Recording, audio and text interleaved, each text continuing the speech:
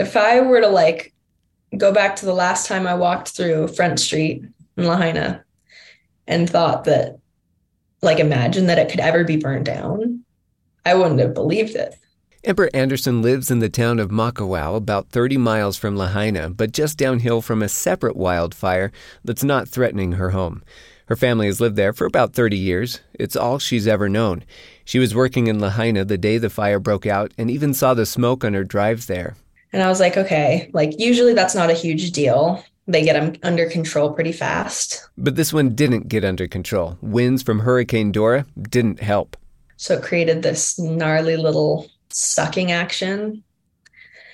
And so at the resorts, all the power was off. And so they have these huge generators, and it was just kind of dark and it was hot because none of the ACs were working. And so it's kind of an interesting look at the resorts. But it was just super windy all day. You could smell the smoke.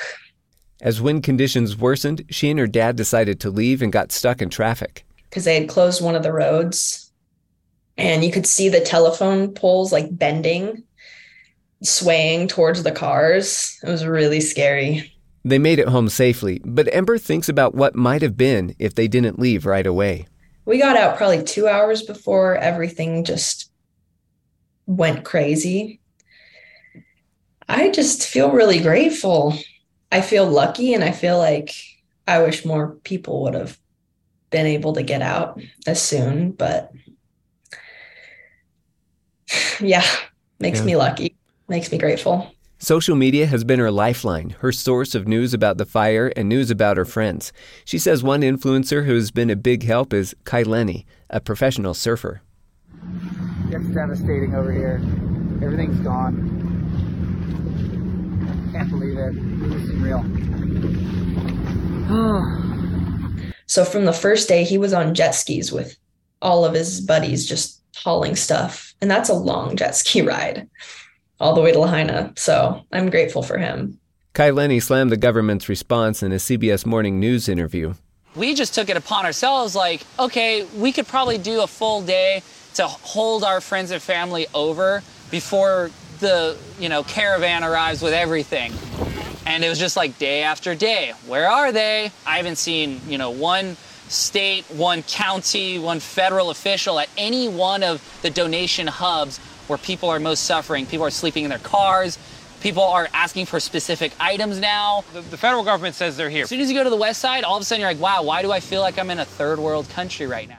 Ember has seen FEMA on the island. She's volunteered at a local stake center of the Church of Jesus Christ of Latter-day Saints, which is one of 2 meeting houses serving as a shelter. She's handing out clothes and food to those in need. I don't know. We just try to help as much as possible because we know people are hurting. We know people have lost everything, including people. So just try to support, I guess.